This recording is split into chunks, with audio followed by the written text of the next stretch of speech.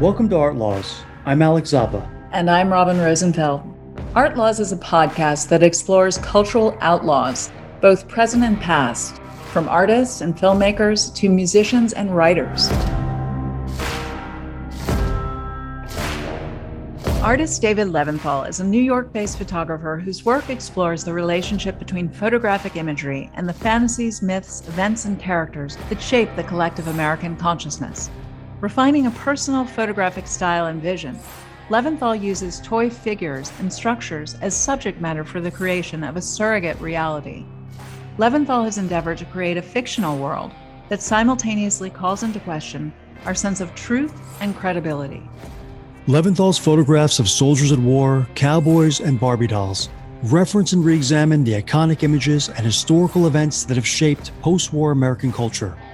Through his expansive series such as Hitler Moves East, Modern Romance, Wild West, and History, David Leventhal's photographs also reveal the false memories and stereotypes that lurk beneath the surface, challenging viewers to confront the stories we tell about ourselves and our country.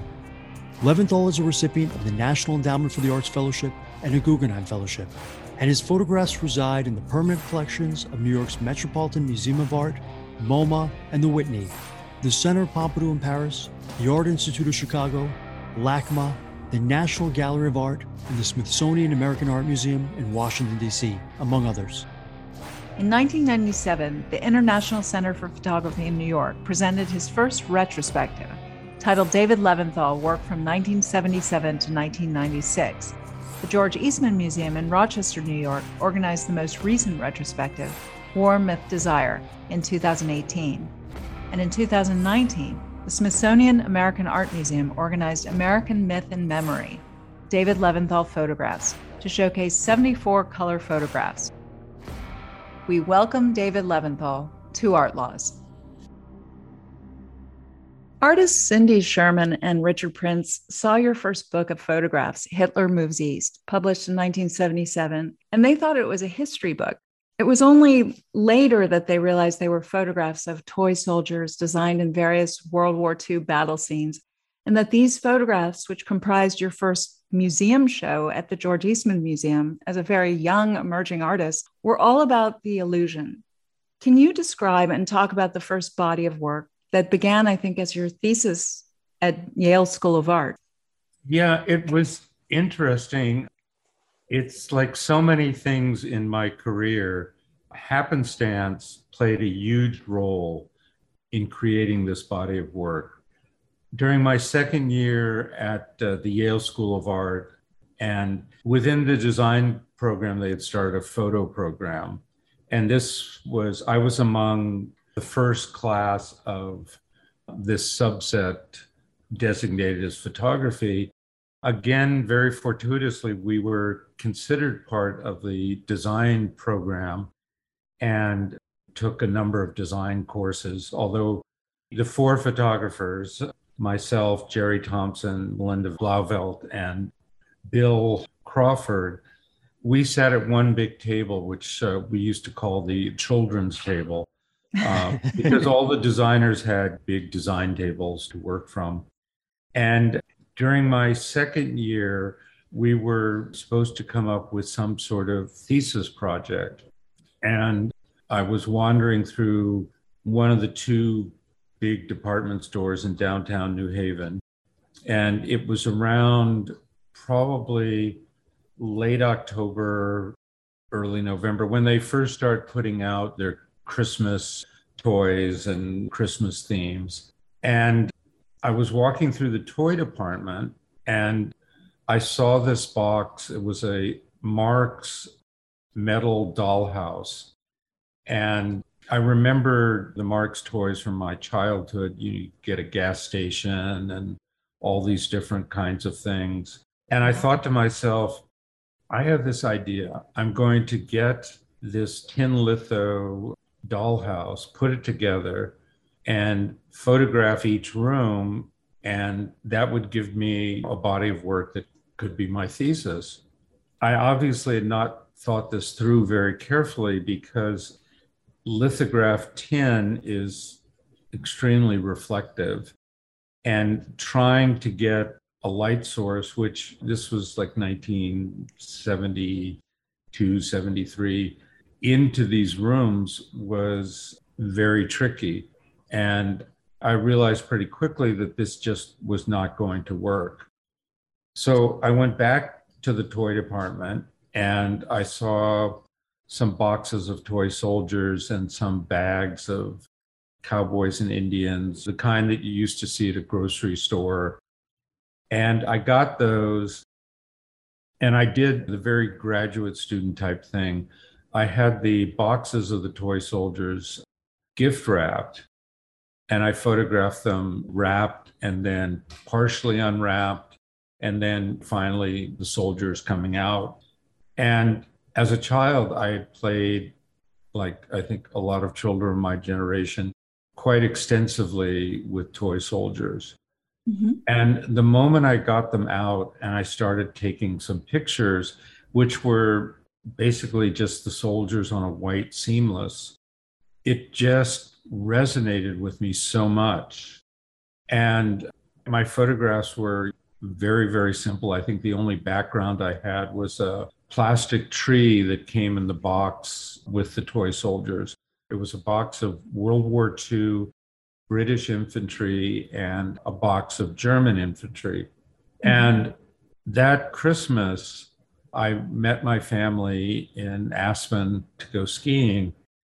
And my youngest brother, Dan, he had come across this toy store in Aspen, and they had in their window display this very graphically enticing box of World War II battle scenes.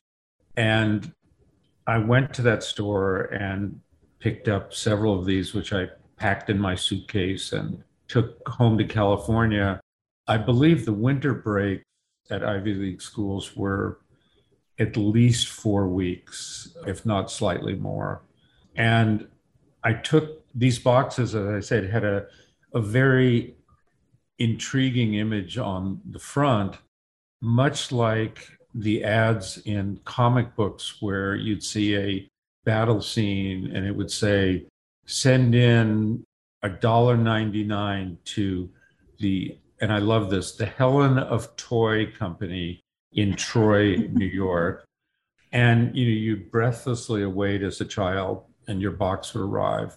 And instead of these colorful figures that you'd seen on the page, if it was the Civil War, you got blue figures and gray figures, little plastic figures. Yet you kept sending in for the Romans and the Knights. I don't know why you would think that anything would be any different, but it was somewhat akin to that. When I opened up the box, there were 2 boxes of toy soldiers that were quite small. They were HO scales, so they were probably, I think the scale was 1/78th. So they might have been, 3/4 of an inch, if that. And I was setting them up on the floor of my bedroom, which was a linoleum floor, and photographing them. And there were, a couple of plastic pieces like a D-Day bunker or a pontoon bridge that different for each box. And I started photographing them and I just became totally enthralled and subsumed by these pictures. Again, my brother Dan was very helpful because he had a wooden city called Kinder City, which were buildings and blocks that you could make. And I borrowed that to start creating a city.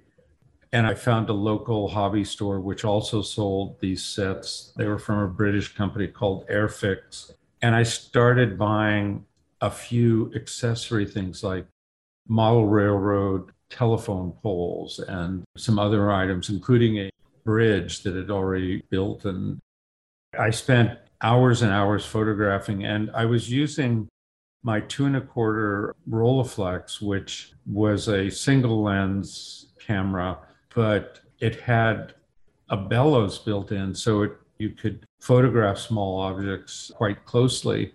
I'm just curious, though, when you were getting all these objects, did you know what you were photographing? Did the time in history that you were trying to reflect come to you later, or was this something you were knowingly doing? It came later. I mean, at the time, I was really just doing sort of war scenes, but it was highly influenced by, as a kid, I used to love looking at old Life magazines and looking at the photographs from, say, World War II. And I had always been interested in history from a fairly young age. So I read a fair amount and looked at a lot of pictures, but there wasn't any specificity to it at that point. Now, because, as I say, one of the boxes was German and I think the other box was British, I think in one of the sets, like the D-Day set, it might have been German and American troops. And I learned this later on when we were working on the book.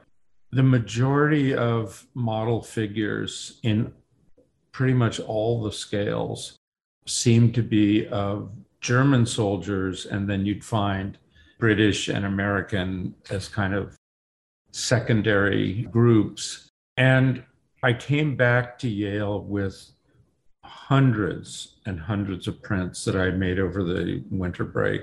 We had our thesis meeting at sometime in mid to late January, and my classmates would all brought in 10 to 12 beautifully printed, in some cases, over-matted photographs to show to the faculty. And there was a visiting guest artist, Linda Connor, who came from the San Francisco Art Institute. So when it was my turn to go into the room, I went around and I handed each person a large stack of these prints. And they were all done on Codolith paper, which was paper I had discovered when I'd spent a summer at the Rochester Institute of Technology. And it created sort of a sepia tone to the work, but it was also the polar opposite of what was then in fashion, which was the sort of Ansel Adams, Edward Weston zone system, perfect print, where your developing time was very precise. Codolith was much more like pulling a lithograph in some ways, because the developer, which was a two-part developer to which you added some water. And I think the first really well-known photographer to use the Codolith process was Les Krems, who I think was teaching at Buffalo, had been at Rochester, and you had to pull the print out pretty much in anticipation of how it was going to end up based on how it looked in the developer, because it changed quite quickly. And if you left it in too long, it became very black and dark. So it was, as I say, the antithesis of what was predominantly going on in darkrooms, which I kind of liked, because I never found the zone system to be that attractive a concept. Right. I think that was in part because all of my attempts to master it failed. I'm curious though, this series that you started during this process eventually became a book with, and I think all of our listeners know Gary Trudeau from Doonesbury. He was also at Yale at the time. That is such an interesting collaboration. I'm just curious, how did you guys come together and what was that process like? Well, it was interesting. Gary, for his thesis project, created a faux biography of a German Luftwaffe pilot using just images and graphic symbols. And this was separate. This was completely his own. It was completely separate. And I had become, again, as I say, fortuitous occurrences are very prevalent in my career description. I happened to be up in Cambridge, probably visiting a friend or something. And I was walking by some of those open book stalls that they used to have. And I saw this book called Hitler Moves East, which was by a German writer named Paul Schmidt. And it was very much written in sort of the same style as Cornelius Ryan and his book, The Longest Day. It was very engaging, almost like a novel, but it was historically accurate and referenced various individuals of the time. And I think there were some photographs in the book. You know, it's a used paperback, and I became very intrigued by it and read the book. And at one point, I thought about taking titles from that book to use on my, my early photographs. And unfortunately, I've donated my journals, which I kept for many, many years, I think up until the time our son was born. So I can't go back and verify this, but I remember at one point looking at my photographs and thinking, they're not really ready for these titles. And so I just kept working. And because I started looking at a lot of World War II documentary photography, Gary and I were sort of looking at similar things. And working in a large open studio, everybody sort of sees everybody else's work. And Gary and I had become friends. And after we graduated, his publisher, Jim Andrews and John McNeil, Gary and I had traded some work, and they saw my photographs, and they were familiar with Gary's work on his thesis. They very nicely and naively suggested that the two of us do a book together. And I think we were probably 24, maybe 23, probably 24 at the time. And our reaction was, as typical of the 70s, something to the effect of, cool. And I remember we got this contract, and I think we got an advance for the two of us of $1,500. And I remember when Gary gave me my check, and he said, just remember, if you cash this check, we really have to make this book. So, we started on this journey, and we really didn't know what we were going to focus on and how we were going to proceed. We ended up having this sort of ritual where we were both living in New Haven. I was teaching at a number of schools in the area, and Gary was working on Doonesbury, which had become so seminal in the culture that he, during that period, received a Pulitzer Prize for political cartooning, and Doonesbury was huge. So it started at Yale, right? It started in the Yale newspaper, right? As an undergrad, doing the strip. Wow. I don't think it was called Doonesbury at the time, but it ran in the Yale Daily. So Gary and I would meet at the Yale gym and play squash. I think he also made us run on the track. We would then go to the International House of Pancakes and have dinner. And every single time, we'd walk out to the parking lot, and Gary would say, I think I ate too much. Now, needless to say, we always had the exact same things. I had the silver dollar pancakes, hash browns, and bacon. And I forget what Gary had, but it was a very substantial meal. And then our final event of the evening was to find some World War II movie that was playing in the local area and go watch that. And we'd end the evening by Gary saying, so let's talk about this, next week or something. So it took a while to sort of evolve into, it really was, I think, because of the book I was reading, Hitler Moves East, we've decided to focus on the Eastern Front, which was very fortuitous because at the time, the Eastern Front in World War II, while people were aware of it, it really wasn't that well known. I remember after the book came out, I was at the big book fair that was that year held in San Francisco, and someone asking me, well, why didn't we focus on D-Day or the war in the Pacific? And I said, because everybody has visual memory of that from movies and Life magazine and documentary photographs. If you said at that point, tank battle near Smolensk, I mean, people might have heard of Smolensk, but they had no preconceived image in their mind. So right. we were really working with a kind of a blank canvas.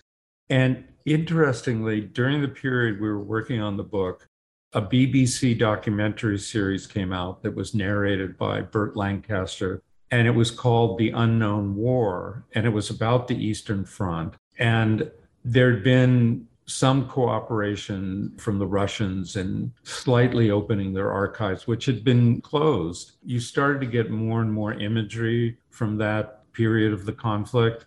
And as I say, I think it was very beneficial to our creativity in that we could sort of imagine these scenes, and we weren't having people say, well, that's not like what I saw in The Longest Day or Sands of Iwo Jima. So it worked out very well. So you were actually constructing these mise en scène, right, David, and creating interesting explosions and things. And was Gary assisting you at the time in the studio? I mean, how did that collaboration work in terms of? Mostly in my apartment in New Haven, I had I think it was an 8-foot long table on sawhorses. Mm-hmm. And then I had a smaller table. The smaller table, I sort of created a city. The larger table, I divided kind of into 3 sections. The first section was the Russian steppes. And it took me a while to figure out how to get the wheat field look. I tried the bristles from paintbrushes. I tried a number of different things. Nothing really worked. And one day I was walking through the Caldor store, which was a large, it's sort of a Sears-like type store that I think was East Coast, Massachusetts, Connecticut, maybe New Jersey. And to get to the parking lot, you had to walk through the gardening section. As I'm walking through, I see something called grass filler seed and potting soil. And I thought, what the hell? I'll give it a shot. So I created this sort of mound of dirt with the potting soil and put in the grass filler seeds, which I watered with a large Coke bottle that I had poked holes in the cap. And all my friends thought I was a little crazy, but lo and behold, the grass started growing. And in fact, it grew so well that I had to cut it with a pair of scissors so it didn't turn from wheat field into jungle. But it photographed, because I was growing it inside, it was very light in color, photographed perfectly like a wheat field, sort of white shafts of wheat. So that worked out. Then next to that, I used the rest of the soil to create a lake bed using a garbage bag as the base and surrounding it with soil and putting water in. You had used this in this series and many others, but we'll start with this. You used this really amazing sort of shallow depth of field. Yes. And it created this blurriness and this movement. Was this a technique that you had in mind, or was this something that you developed as you were doing this series? How did this come about, and what were you looking to convey through it? Well, it initially came about when I first started photographing the toy soldiers and even the figures that I had gotten from the department store. When you extended the lens on the camera, and one of the great things about the Rollei camera as opposed to, say, the Hasselblad, all these things were built in. It had a built-in bellows. You could flip the lens around to make it even more macro, which is not something I really did a lot, but just extending the camera and focusing on these figures, you automatically had a very narrow depth of field. And what I came to see is that by having that narrow depth of field, you created this almost a sense of motion in the figures because they were out of focus. And that was something that I kept refining and essentially am still refining to this day. And it certainly helped me visualize the scenes. And as I discovered that there were some larger scale figures, I believe they were 1/35 scale plastic figures that came in a box where all the body parts are separate, the legs, the arms, the heads. And while you could make the figures like the images that were on the box, you also had the flexibility of maybe creating something a little different. And the soldier could be running and holding a different weapon, or you could create different postures. And I would say probably 70% of the images in Hitler Moves East were done utilizing these larger figures. They also had a wonderful advantage in that you had to paint them. Now, I'm jumping back a little bit. At one point, I found a small bag of like 4 or 5 painted 1/72nd scale figures. They were one of the few Russians I was able to find. They were wearing their winter coats and sort of charging. And Gary saw those and he goes, you should really paint all the figures. Now, these figures were so small that painting them, you were almost using a brush with just a few bristles on it. Mm-hmm. And I don't know how I did it, but I was actually able to paint a number of them in 4-color camouflage. I still have them only because I'm amazed at the dexterity I must have had to pretend I had in order to accomplish this. I also attribute my very poor eyesight to the fact that Gary made me do this. I didn't do a whole lot of them, but when I came across the larger ones, I learned from some model makers, you paint them on the sprues. So before you assemble them, and because they're all held in place and you have a lot more access, and then you glue them together. And if there's any little spots you need to touch up, you do it at that point. So it created two things: much more well-painted figures and much more animated figures. The plastic figures, there were maybe, 6 or 8 different poses. There was one in particular of a machine gunner running with his box of ammunition. And he was probably the most animated of the smaller figures. And he appeared in so many photographs that Gary titled him German Soldier with Lunchbox. I know which one you're talking about. Yes. And because he was a great figure and he appeared everywhere. Using the larger figures gave me a much greater range of possibilities. And to belatedly answer your question about Gary's participation, he came over to my apartment one day and we were armed at that time with, I think, 2 family-sized bottles of Coca-Cola, a box of Hostess powdered donuts, some other candy. I mean, it would be like a kid's fantasy of what you were eating. I think we may have also had Twinkies as well. So there was a lot of sugar intake. And I remember I had set up the Soldiers on the Hill. And New Haven was very well known for all the theater that took place there. I think part as a byproduct of the Yale Drama School, but you always heard in movies and things, well, opening and closing in New Haven. So there were a lot of theaters, many of them associated with Yale, but also some other independent theaters. So I went to one of the theater supply shops and got some explosion powder. Mm-hmm. And we did a little setup and I sprinkled some of this behind the soldiers and we lit it, I think, with a cotton ball that we set on fire. And there was like this sort of poof sound. And Gary said, "Here, give me that." And he took the container with the powder in it. And the analogy I used is he was sprinkling it the way a child at a bowling alley would sprinkle salt on his French fries at the counter. I mean, it was a massive amount. So we lit the cotton ball, throw it on the powder, and there's this boom like a shotgun going off in a closet. The cotton ball flew across the room and hit the window. What did your neighbors think while all this was happening? Well, fortunately, it was during the day. Okay. And I don't think anybody else was around. Yeah.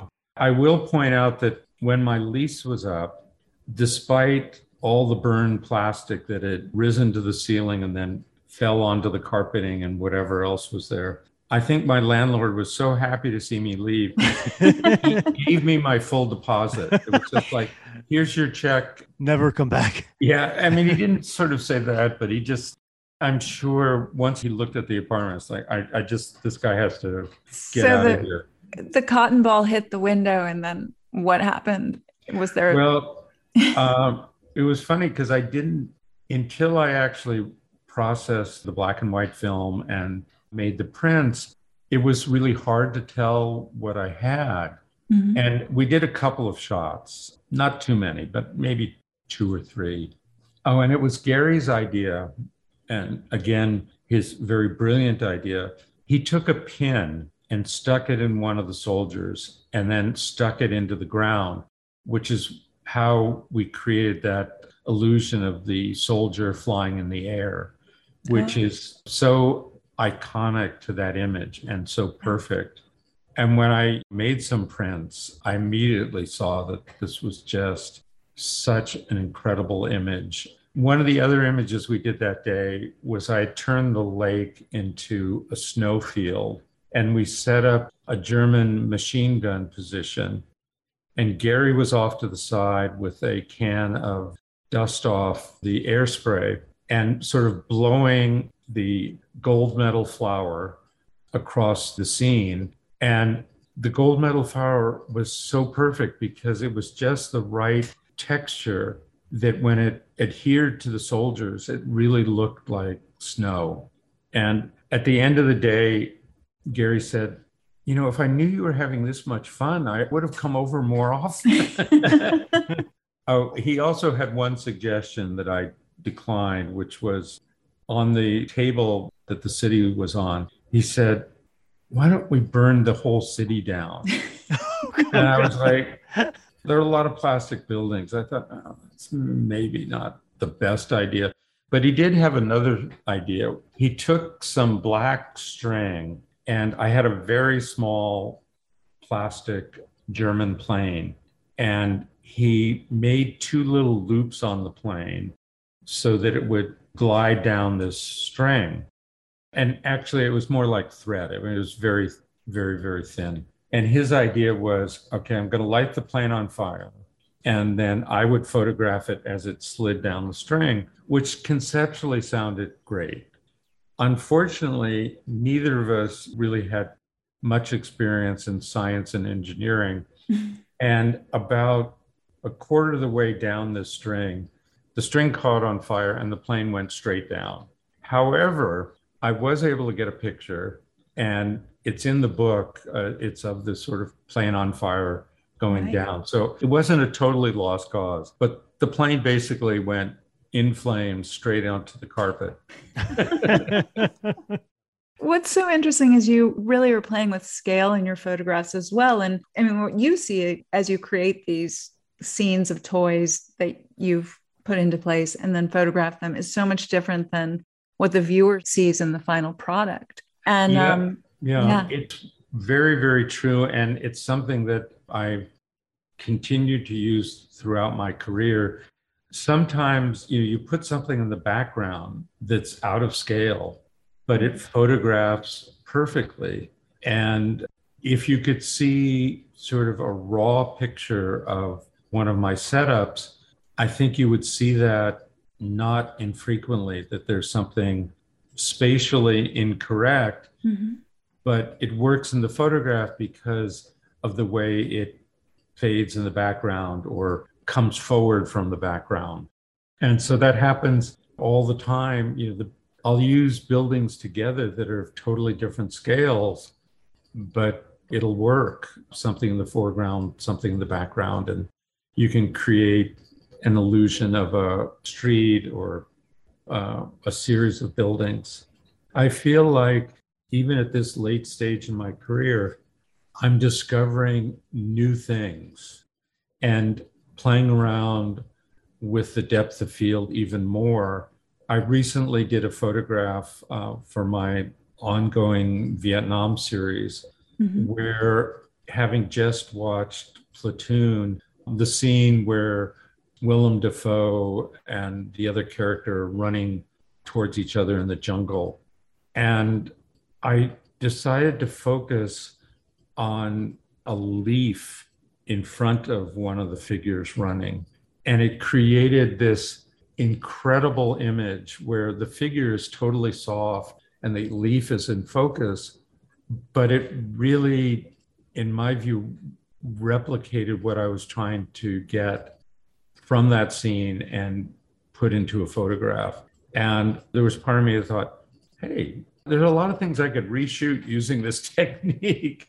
And it was just really from sort of playing with the focus and trying a number of things. And because I'm now shooting digitally, as I have for the last 15 years, I can immediately see the image on the monitor. So the interaction is instantaneous as opposed to when I was shooting black and white film and then I'd have to process it and make the prints.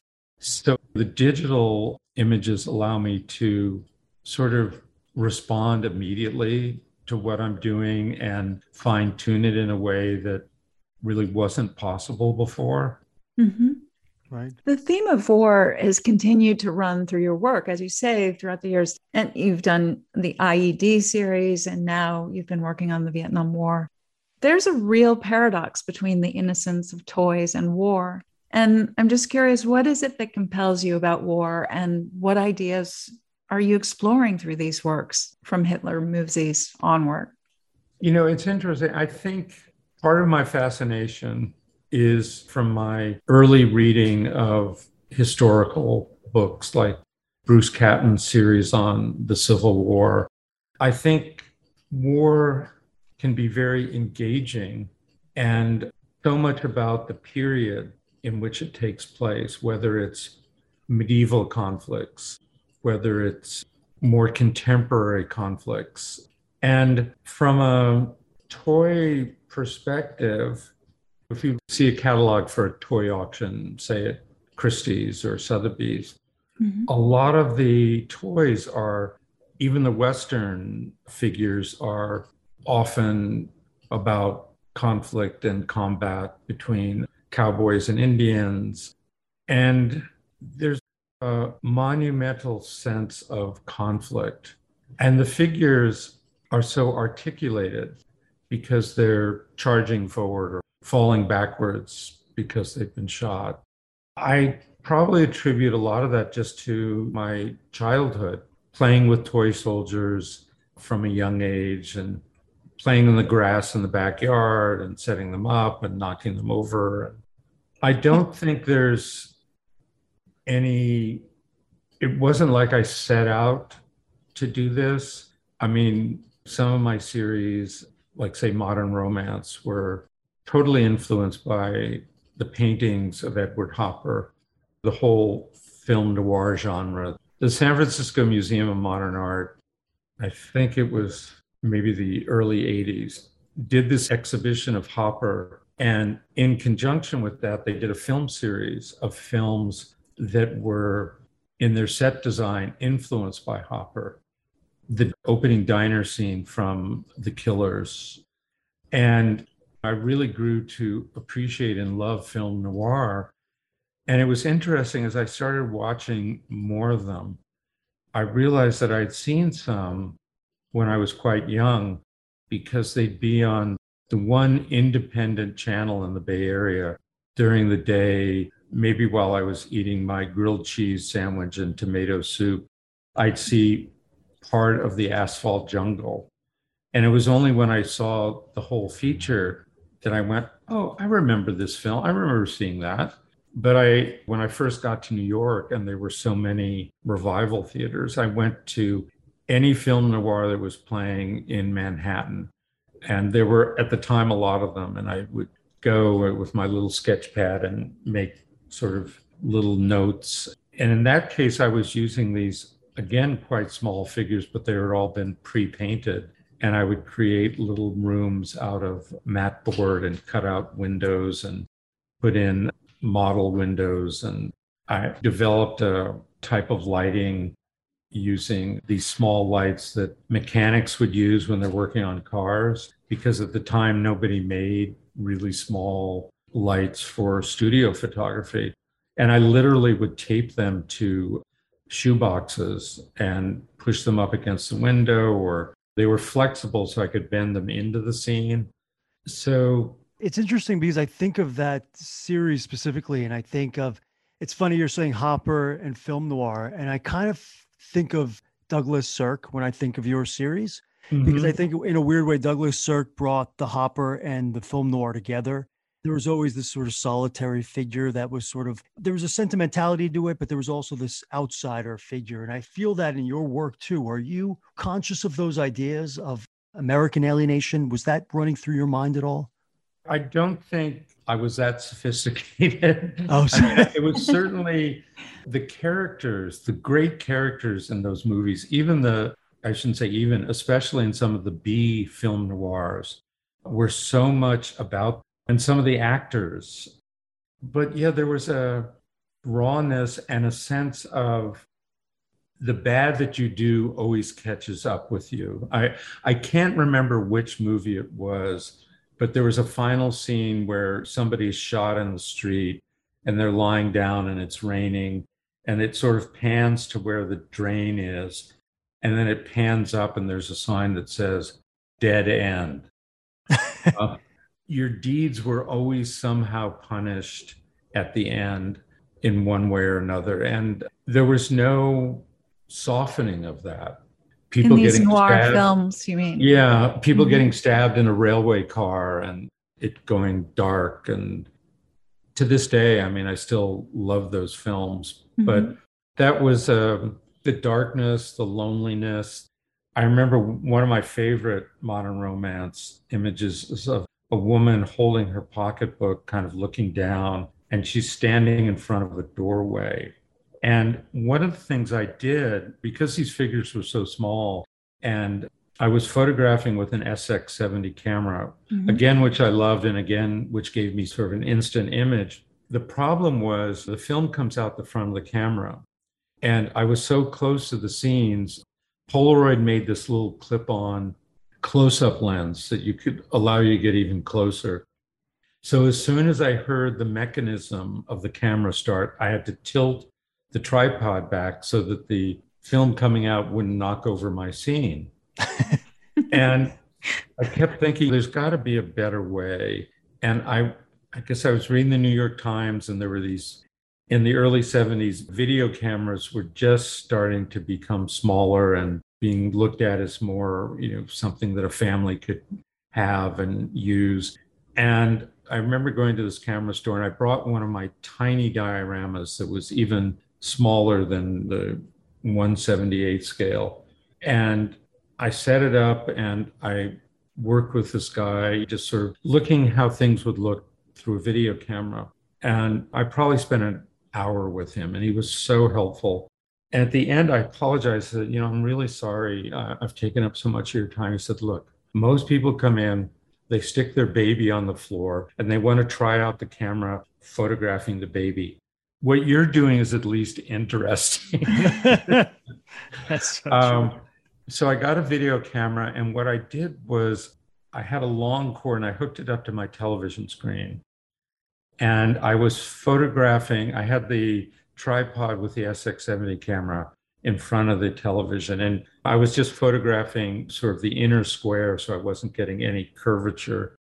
But the result was, and because the exposure was so slow, you didn't get those angled lines that you sometimes get when you photograph a TV screen. But I did get this pixelation, which was wonderful because it made it look like a film still, and it abstracted it even more, and in some ways made it more realistic, almost like it was a surveillance camera. And I wish I had been recording with the video camera and just instead of just keeping it on sort of focusing mode. But that part of the series was all done with this jerry rig setup. And I'm trying to think of other series that were not so war related. Well, I wanted to maybe talk about your Wild West series. You were a post war baby of Yes. 1949, born into Truman's America, which was just recovering from the war, World War II. And your parents had just moved from New York to Northern California, Menlo Park. So during this time and history, how did the Great West play a part in your early sensibilities and then later in your Wild West series? Well, it's interesting. I remember doing a little research on this well after the fact, but early television was so predominantly Western in its theme. I think I read somewhere that 60% of the programs were Western. Oh. And there were a lot of them that were on Saturdays that were directed at kids, like Wild Bill Hickok, that was sponsored by Sugar Pop cereal, and the Gene Autry, Roy Rogers Westerns.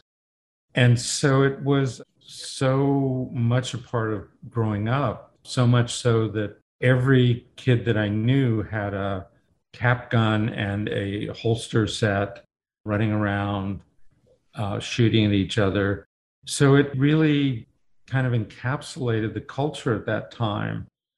And just as a side note, Richard Prince and I think were born 4 or 5 months apart in 1949. Our backgrounds couldn't have been more different. Yet Richard and I have focused on a lot of similar themes, the Westerns being one, the porn magazines that were in the smoke shop way in the corner that you had to sneak to take a peek at. And I've always felt that he and I were part of what I call the first television generation, where television became omnipresent in people's homes. And that's one of the reasons why we've dealt differently, but with so many of the same subjects. And someday a young curator who's unafraid will do a show of our work together and represent that. That would be an incredible show. Yeah. It would be. It would be so, I don't want to say politically incorrect, but I think they'd have a hard time pulling it off. In the present context, Right. But yeah, you're always influenced by the culture you're growing up in, and that had a really big impact. That and the fact that I guess one of my relatively early birthdays, my parents got me these beautiful cowboy and Indian figures from Germany that were all hand painted. And I still have a few. And thanks to eBay, I've been able to collect more that I did photograph. But I mean, that had a big impact because they were so beautifully done. But they were also painted in a way that was kind of a colorful caricature. The cowboys would have like these blue jackets and polka dot shirts, and they were really an extension of the characters from a series of Western books by the German author Karl May, or Karl May, I guess, happened to be Adolf Hitler's favorite author. Wow. And Karl wrote all these books, and he had these consistent characters. There was old Shatterhand, and all the characters had names. And the figures that I got were sort of drawn from those books and those stories. What's funny, you said about that series that it's considered for you the West that never was, but always will be. Why is the mythology of the West so important to you and so important to our American culture to this day? Well, I think part of it is the mythology of it. And one of the recent examples of that is the story of the Battle of the Alamo. There was a book published, I think a year or so ago, sort of bringing into question the way the Alamo was portrayed first by Walt Disney and then by John Wayne, bore no resemblance to the true history of it. But the state of Texas passed a law recently that essentially you could only teach, they didn't call it the myth, but you could only teach that version of the Battle of the Alamo and completely ignore the fact that what the Texas, quote, revolution was about was slavery. Texas wanted it, and it was against the law in Mexico. And the Texans wanted to sort of rival their southern neighbors in the wealth that was being generated by cotton. And you don't hear any of that in any of these films. You don't hear about some of the, quote, icons of Texas were down there in an effort to gobble up large amounts of land and become land barons. The stories, certainly in the films that I watched as a child, about the Battle of the Little Bighorn, or the Indians were always portrayed as the enemy or the villains. And even in some films where directors tried to paint a more compassionate and more sensitive portrayal of the West, the iconography was still very much the same. And when I was doing the Wild West series and shooting the Polaroids, I think because of my liberal arts background and my desire to always do research, I read not just a lot of history, but as many somewhat contemporary accounts of that period as I could. And totally the whole idea of two cowboys meeting in the street, to shoot it out. Most gunfights, it turned out, for obviously safety reasons, you shot whoever it was from an alleyway or in the back, because even a slight wound could be fatal. You'd be knocked unconscious. Your chances of living, in the movies and the television shows, the characters always say, "Oh, it just winged me, I'll be okay." And, pull the bullet out.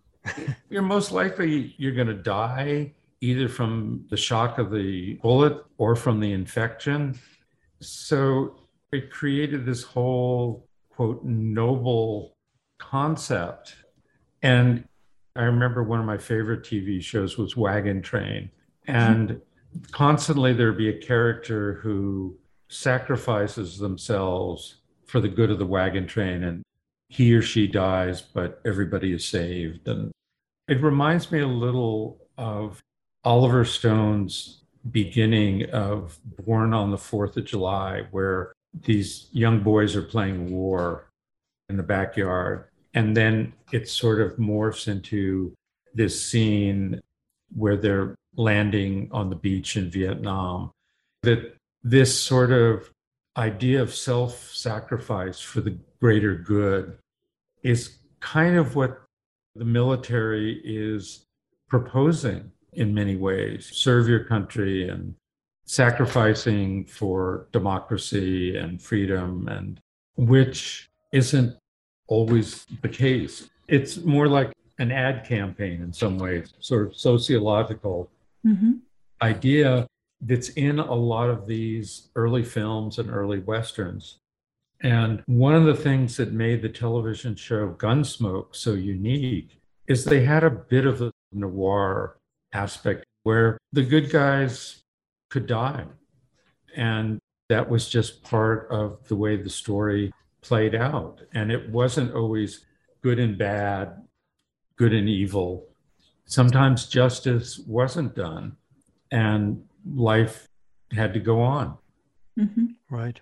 In 1986, Polaroid had invited you to use the 20 by 24 inch camera at their studio in New York, and you took this opportunity to use it for the Wild West series. What did you discover about the new medium of the large format Polaroid, and how did that transform your work on behalf of the Western series and perhaps others? Well, it's funny. I was given an artist day at the Polaroid studio, which meant you got like 30 exposures and you weren't charged any studio rental fee. John Reuter, who ran the studio forever and still does work with the camera up in Massachusetts, I got a call from John the day before I was supposed to go in saying, well, they hadn't gotten their shipment of film from Polaroid. They were only like 7 or 8 exposures, but I was welcome to come in and just sort of play around with it. Over my 20 years of using the camera, I realized that John calling and saying, the film hasn't come in, was not an unusual call to receive. So I went in and I brought some of my cowboy figures, I think some of the German ones and ones that I'd photographed with the SX70, and I set them up. And I remember the first print we did, it looked like the horses were from a merry-go-round at some amusement park. I mean, everything seemed off. I think the first 6 or 7 that I shot that day were just abysmal. I mean, they just had no appeal to me whatsoever. Mm-hmm. So when I came back, when they had the full quota of film, I went with very low expectations. Basically, okay, I can put on my resume that I received an artist grant from Polaroid and I'll move on with my life. So we set up the camera and John put in some different filters and suddenly the pictures were beautiful. The color was just radiating from the Polaroid. And because it's a contact print, there's no enlargement, the color is so incredibly rich. I mean, just unbelievably rich. And that sort of brought me into the Polaroid world. And the size of the print, I was used to, in photography, making a 16 by 20 print was a large print. Mm-hmm. And suddenly I had these 20 by 24 color prints that were beautiful and really magnetic. And it was a very appealing and seductive format. And, you know, I kept using it. And not long thereafter, I was asked if I wanted to do a show at the Clarence Kennedy Gallery, which was the gallery Polaroid had up in Cambridge. And I said that would be great. And a little while later, I got a call from one of the people in charge asking me if I would be willing to move the date forward for the show. And I said, oh, Connie, I was really hoping to spend more time at the Polaroid studio here in New York. And Connie was a very direct person. She said, well, how many days would you like? And I thought for a minute, I said 10. And she said, great, you've got 10 days, which was a lot of time. When has the show ever been moved up? That's crazy. I know that never happens in the art world. And the other thing is, if you went over your allotment of 30, I think it was only like $20 a print or an exposure, which was a fraction of what it would cost you to make a color print that size. So I would often shoot 70, sometimes 80 prints at a session. Over time, my friend William Wegman and I had a little competition as to who could shoot the most Polaroids in one day. And for years, Bill held the record, which was like 90 something. Wow. And I remember, I think I was doing the Desire series, but in one day I shot like 112. And I called Bill up while I was at the studio and I said, Bill, just want you to know I've obliterated your record. And Bill is a big Boston Red Sox fan. He's from the Boston area, he's from Massachusetts. And he said, well, that there should be an asterisk because his subjects actually move and mine are stationary. So if I want to do 5 prints of sort of the same setup, I can just make 5 prints. And I said, you're absolutely right. Point well taken. But also the studio, there weren't that many photographers using the camera as much as, say, Bill and I. Timothy Greenfield Sanders used it for portrait work. There were a few other people, but it was almost like a club in a way. In fact, I remember at one point when Polaroid film wasn't coming in, Bill suggested to John Reuter that they just stop photographing at the studio and we turn it into a clubhouse where we would meet and talk and then go around the corners to Jerry's, which was this great restaurant in Soho that was favored by a lot of artists, Chuck Close and others, and just go have lunch there. And this would be our little playpen. But I became really enthralled with the color and the power of the Polaroid camera. And it became my principal camera for 20 years. At what point did you switch to digital? I'm curious. It was I believe it was 2007. Okay. At that point, Polaroid had been sold a number of times. There have been bankruptcies, and the flow of film was essentially had gone to, I don't want to say zero. There was still some film, but the big problem was getting the developer pods. And finally, some people in Europe called the Impossible Project stepped in to try and replicate the film and the developer. It never really worked out. I mean, I think you can still use the 20 by 24 camera, but not in the way that Bill and I were using it back in the day. I just want to switch gears and talk about the Blackface series. That wasn't digital, right? That was No, also that was Polaroid. That was all 2024 Polaroid. And okay. I think beautiful. Yeah. Its impact in part came from the fact that I was using a black velvet for the background, which I'd used for both the Desire series and the Triple X series. And it allowed the objects to emanate from the blackness of the background and the blackness in the Polaroid itself. And I think that really added to their kind of confrontational directness. Right.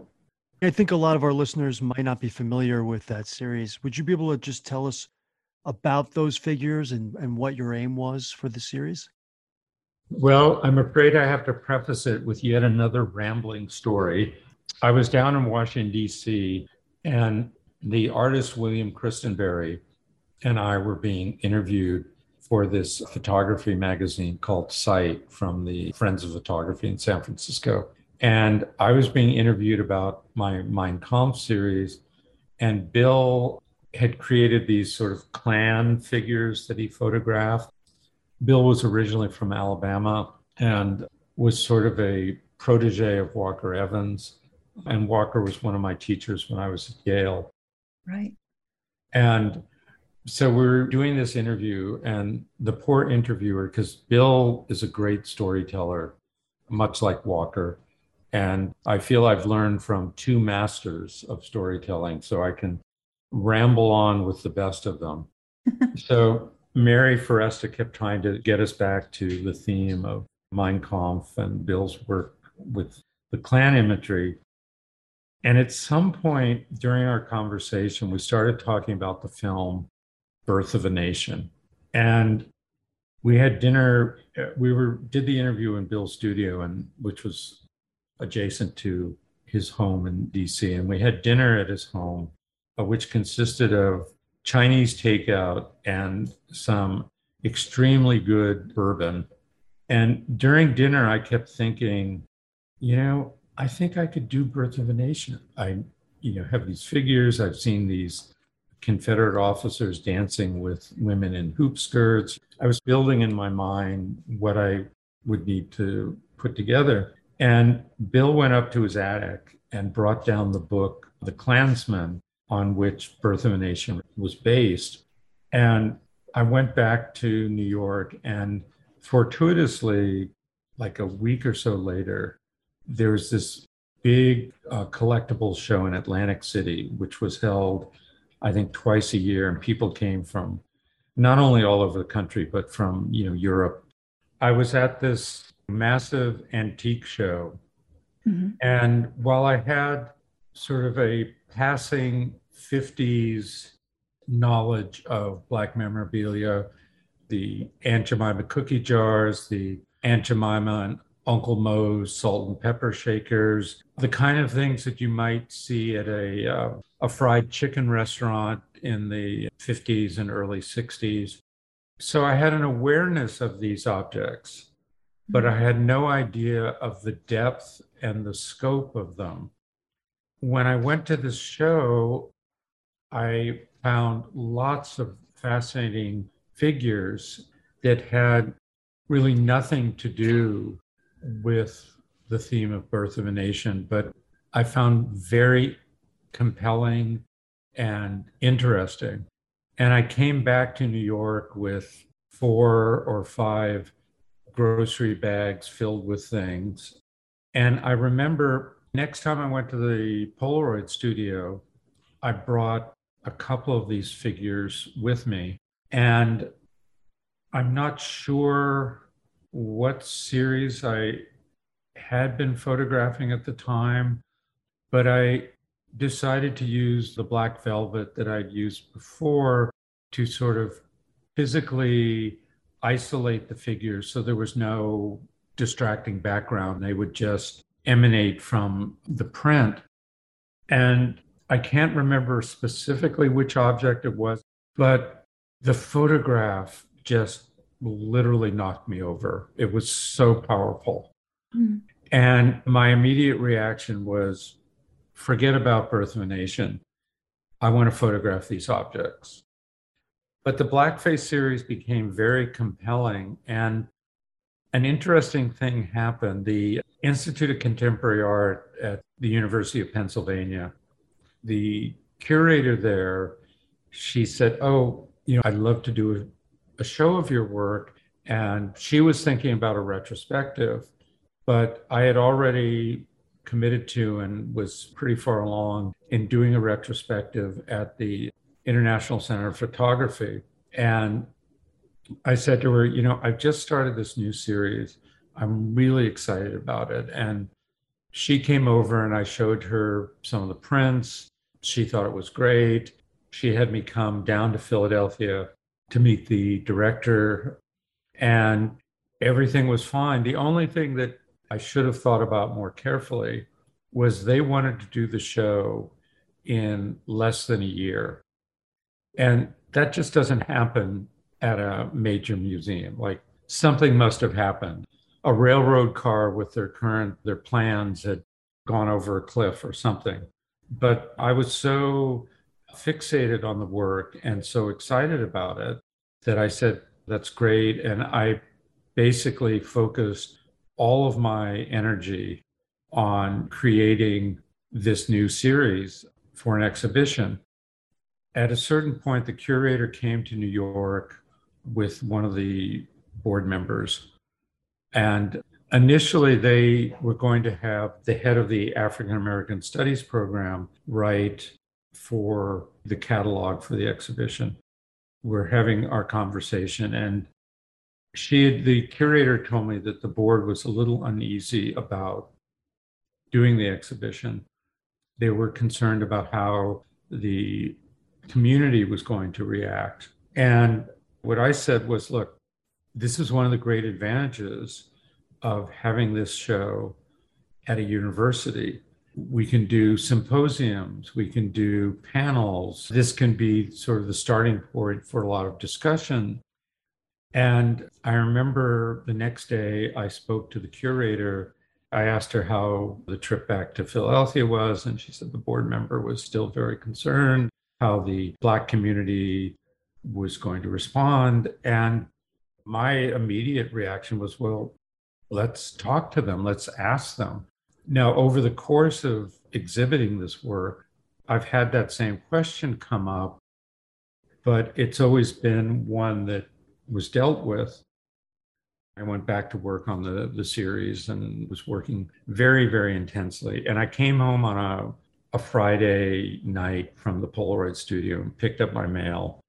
And there was a letter from the museum, and I opened it up, and it simply stated, the board has decided not to support the exhibition. And it was really like 2 sentences. Mm-hmm. And I had no way of contacting the curator until Monday. So I spent the whole weekend just thinking, not only I had spent a tremendous amount of time, but I was paying for the Polaroid time. I was acquiring all these objects. I'd really made a very significant investment. Ironically, the curator had sent me via fax a letter that they had written to the Whitney Museum in an effort to get the Whitney to partner with them. And in the letter, they were extolling how important and significant this work was. And I thought about it a lot, and I decided I was just going to go ahead and continue the series. And a story came out in the Village Voice about the show being canceled, as well as a one column piece in the New Yorker that included a photograph, not from the series, but of one of my Western pieces. And the director of the museum wrote a letter to the New Yorker stating that the reason they canceled the show was that my earlier work had much more of a sense of place around the photograph, so that in the Western photographs, there was a background. And my immediate thought was, so, okay, if I got a paddle wheel boat, put it in the background, had Stephen F. Foster music playing, and photograph these objects, that would meet your criteria. And after the article came out, I was at an opening at the Whitney, and David Ross came over to me and put his hand on my shoulder and he said, you know, this would never have happened at the Whitney. And unfortunately, it's one of those times where my chutzpah failed me, and I should have turned to him and said, well, you know, David, the work's all done. Just give me a date and I'll get it framed.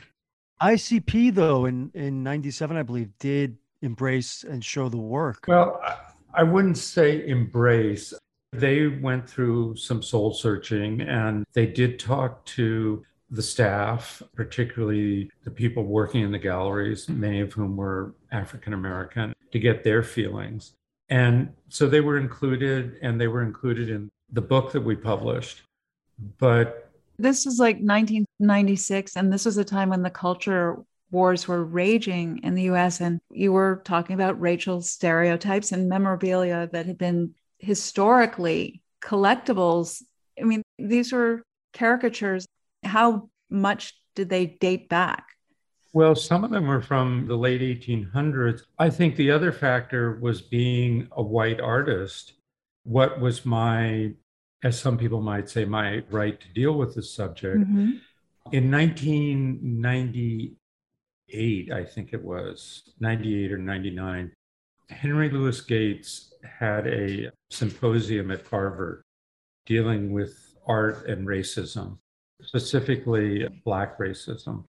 And I was invited. I was one of, I think, 3 white artists. And I remember being on a panel. I was on 2 panels, one of which, seated just to my right, was Julian Bond. And I felt like, oh my God, here is somebody, you know, one of the great icons of the civil rights movement. And I'm sitting next to him and we're discussing this subject. And he was very much a proponent that it was important to deal with these objects, that he wanted his children and his grandchildren to know them and understand them. And when it was time for me to do my presentation to this overwhelmingly African American audience of scholars and artists, I said, my vantage point was that these objects were commercial objects starting in the 1800s, and they were made for a white audience. They wouldn't have existed if people weren't buying them. Now, the earliest examples were based on the characters from Uncle Tom's Cabin, which was the most popular book in Europe for a number of years after it was published. I like to say it was kind of the Harry Potter of its day. It was selling in huge numbers, so that some of the European companies, one of which made what they call flat figures, which are flat tin that are embossed in such a way that they have a certain sense of dimensionality to them. Others, like the porcelain manufacturers in England, were making Uncle Tom's Cabin figures in what we would today consider derogatory, but at the time, I think we're really trying to honor the subjects and ennoble them through producing these objects. Now, over time, and again, I did a lot of reading while I continued this series for a number of years, and you could see the tone of the objects changing, particularly after the northern migration. They became very demeaning and extremely derogatory. What I'm saying is they didn't start out that way. They really reflected some of the changes in the society, which became more overt in its racism and less about recreating this myth of the antebellum South. But you could sense and see the transition in the figures, as I said, over time. And I made the analogy that, and I'm not trying to compare the two events, but at the end of World War II in Europe, Dwight Eisenhower, the supreme commander, required German citizens who lived near the concentration camps to tour them and graphically see what had transpired.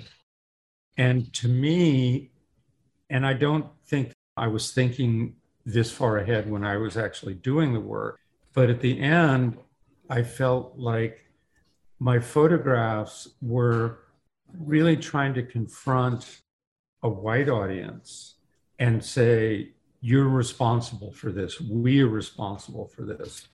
If people hadn't been buying these, they would have stopped producing them.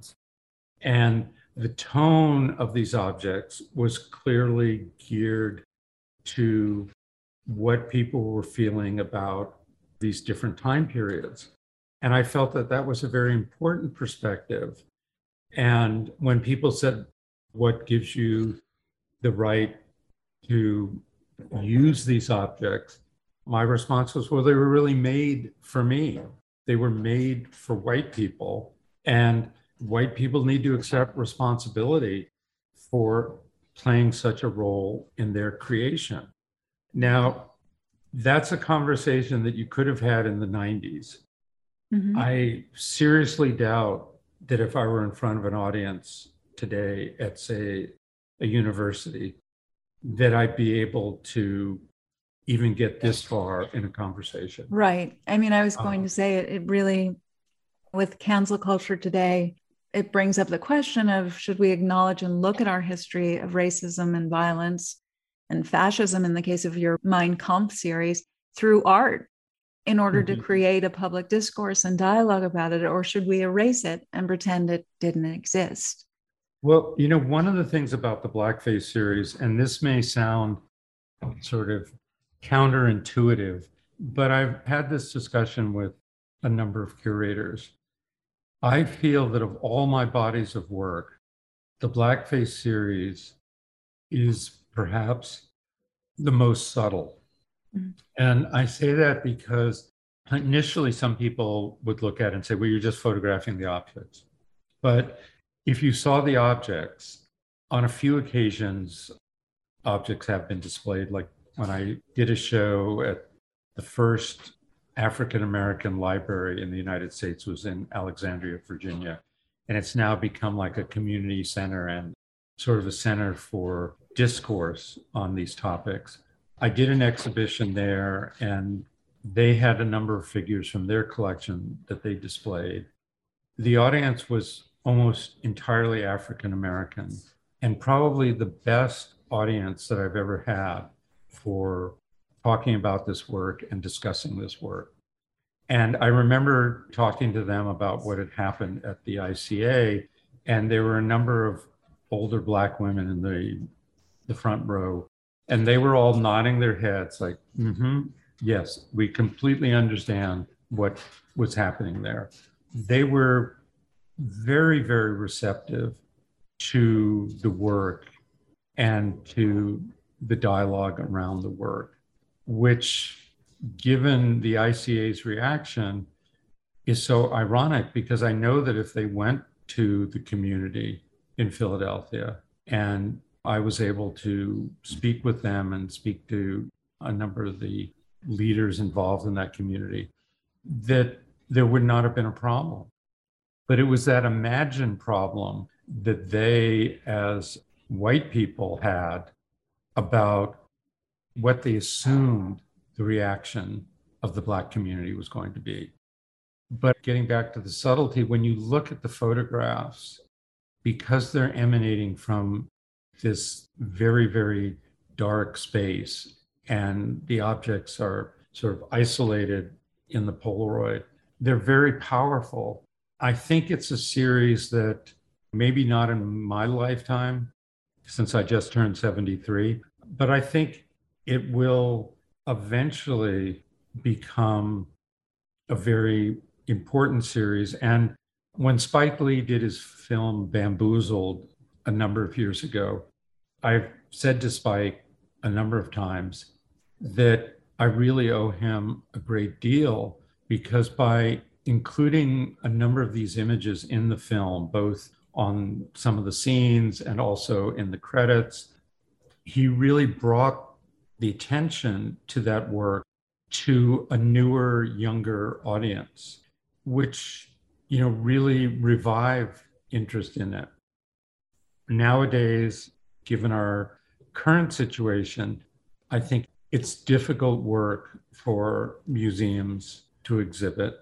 I just did a show at the SEPA Gallery in Buffalo, and they had some of the blackface work in there. And in their small catalog, they brought in a writer who addressed specifically those issues, because that's the kind of conversation that has to be very interactive and nuanced in its understanding. Mm-hmm. Your work has been said to explore how we perceive truth as a culture. And it seems we're now living in a post-truth era where the media and politicians and the culture at large invents our reality. Is this something that you thought about while creating your more recent history series? And can you tell us about the series and the ideas that you're working with? Yeah, I would have to say the history series is not really referencing sort of the changing social attitudes about history and rewriting history. While I was working on the large exhibition at George Eastman that was done in conjunction with the Smithsonian a number of years ago, mm-hmm. Lisa Hostetler, who was the curator at George Eastman, she was over here and we were talking about the exhibition. And I said, Lisa, I really want to show you some of the stuff I'm working on now. And it was kind of the beginning of what became the history exhibition and the catalog. And she loved the work. Mm-hmm. And I didn't even have a title for it. And I was showing her a number of things. And she said, I have these two galleries that are totally up to me to program. I'd like to do a small show a year or so before your big retrospective of this new work. And I had printed, I think, one of the pieces quite large. And we ended up doing, 10 or 12 large, basically the largest digital prints I could do with my printer here in New York. And what were those sizes? I think it's about 60 by 78. Mm-hmm. So they're very good size. And when Lisa and I were talking, she said something about, well, what do you want to call this show or this work? And since I covered a wide range of time periods, I said, why don't we call it history? And the reason I chose history is that it allowed me the flexibility to go anywhere I wanted. In the past, if I wanted to do a picture of the Marines at Iwo Jima, I would have created a whole War in the Pacific series and put that in there. With the title History, I could go to any period of time and the images would fit into that context. So it gave me a tremendous amount of freedom. I could have Western images, I could have images of the Crusades, the American Revolution. It gave me a tremendous amount of freedom. So we called the show History. And Lisa wanted to do a small catalog. And my very, very good friend and great patron, Donald Rosenfeld, Donald said, let's not do one of these small catalogs, let's do a book. And we ended up doing the history book. And it not only expanded the work, but it was recorded in this very substantial volume. And, there's even like a small section where I did some Lawrence of Arabia photographs. I think they were maybe 2 or 3. It really allowed me to go anywhere I wanted to, and the photographs would fit into that context. There's one work in that series that really stood out for me, Dallas 1963 from Yes. 2014. I'm just wondering, can you tell us about the process of creating that piece and also why that exact moment? Because you could have picked from many, many different moments during that incident, but you chose a very specific moment. I'm curious why. Well, I had come across this figure or this small car, and I'd say the car is maybe 3 inches long. So it's quite small. And I saw this, I think I saw it on eBay. And it was the car that JFK was in while he was riding in Dallas. And there was a JFK figure, a Jackie figure, the governor and his wife, the driver, and I think a Secret Service person sitting in front. And I'm always attracted to toys that seem so fascinating as to why did somebody make this? And for years, I had it sitting on my shelf. And I have a lot of figures and objects like that sitting around.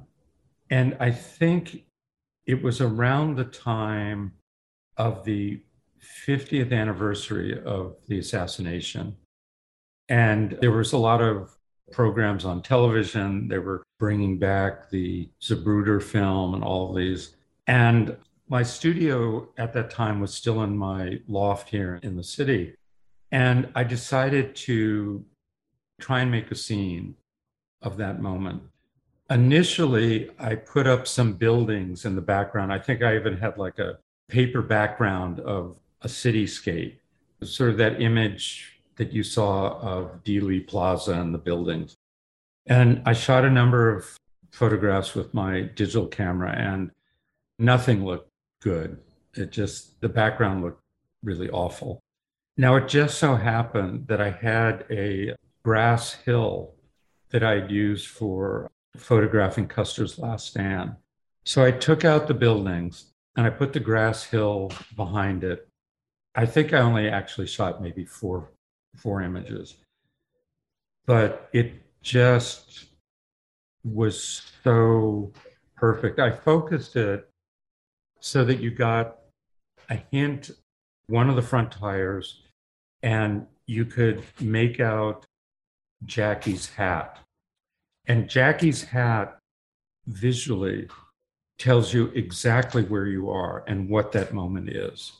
And the moment I took that picture, I knew that I had made a great photograph, one that was just, I thought it was the best photograph I might have ever taken. Comparing it to maybe the explosion from Hitler Moves East, it was so perfect. It became the unquestioned cover photograph for history. One of the large prints is in the collection of the National Gallery of Art in Washington, D.C. One is at the Houston Museum of Fine Arts. I think one is at George Eastman, and they've all gone to very significant places. And one here is sitting here in the studio. In fact, when the Houston Museum of Fine Art wanted that piece, they were doing a small show of my work, and the art handlers came to lift it off the wall. And my wife was like horrified, like, you can't take that picture out of our home. And I said, well, I'm going to make another print going to an important museum show. But yeah, it was just one of those sort of perfect moments.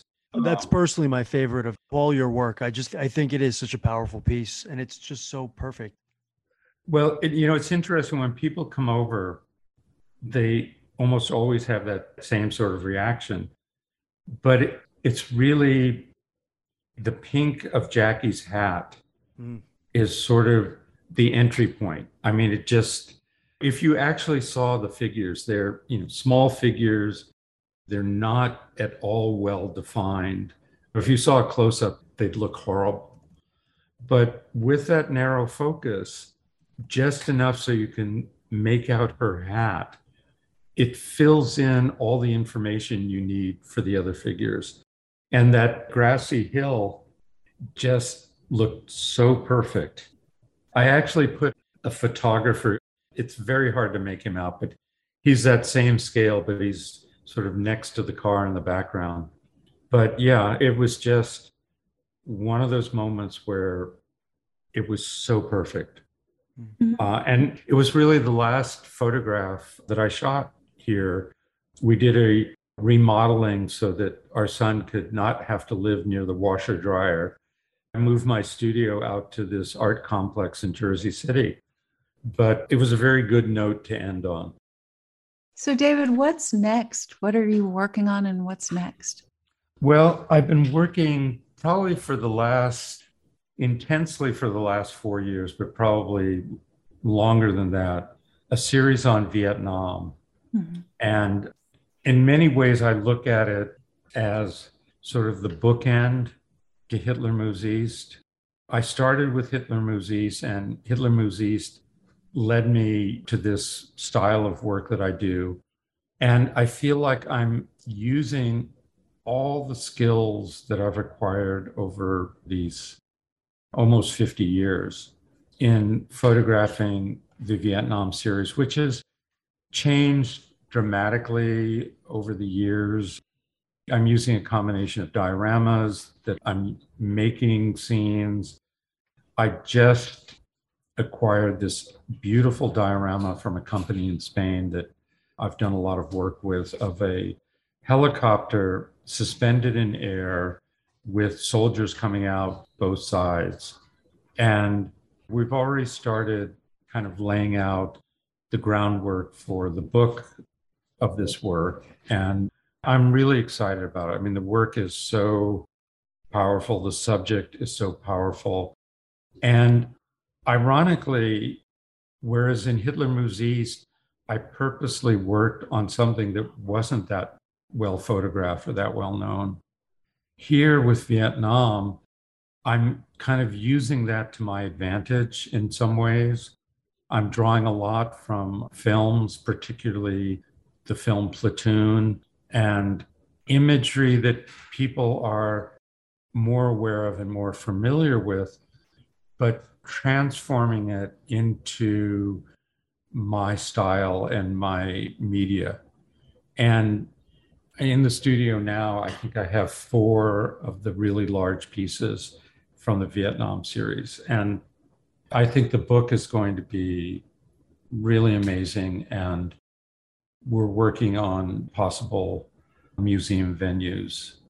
But that's been the project that has really consumed me for the last 4 years. And we met with the book designer who did history, who did the War Myth Desire catalog, and another book called War Games.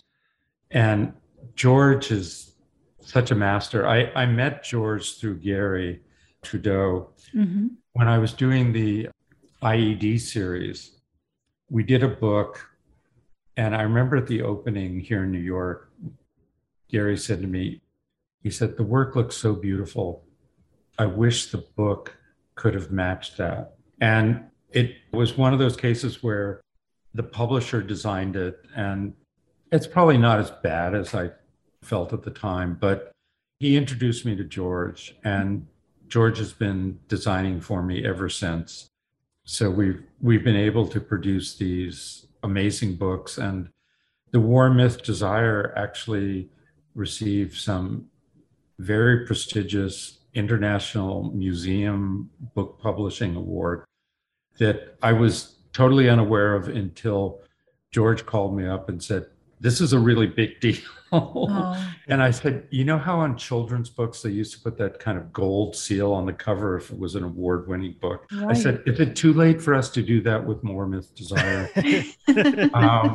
But I've really benefited from some just amazing publications. Well, they're like art objects unto themselves, and they're just exquisite. And then the beautiful book of essays that accompanies them. And so I'm hoping, Robin, that Donald has given you a copy of the box set. Yes, He Oh, has. good.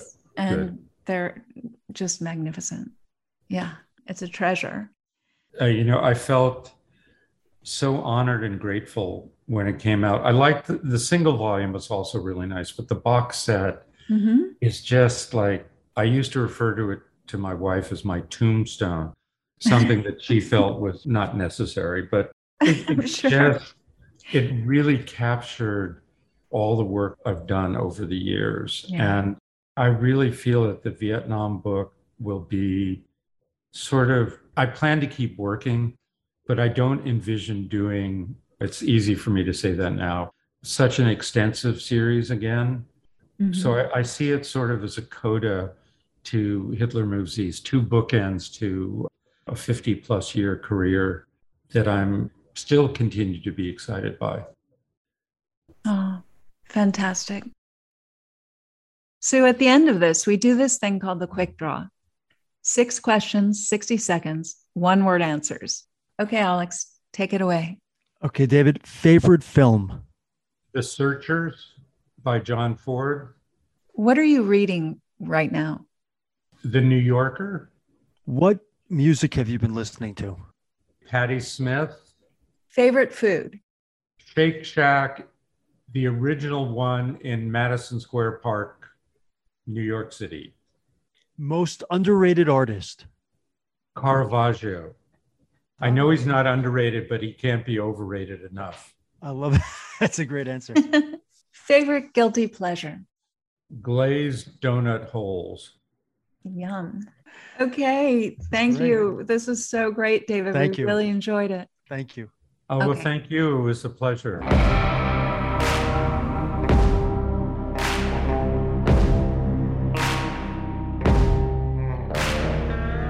Art Laws is produced by Alex Zappa and Robin Rosenfeld. Music is by Voidcore. And the episode you just heard was recorded in Los Angeles. Thanks for listening to Art Laws. I'm Alex Zappa. And I'm Robin Rosenfeld. Follow us on Instagram at Art Laws Pod. And subscribe to us on Apple, Spotify, or wherever you get your podcasts. Leave a comment and give us a rating. We'll be back soon with more. Bye.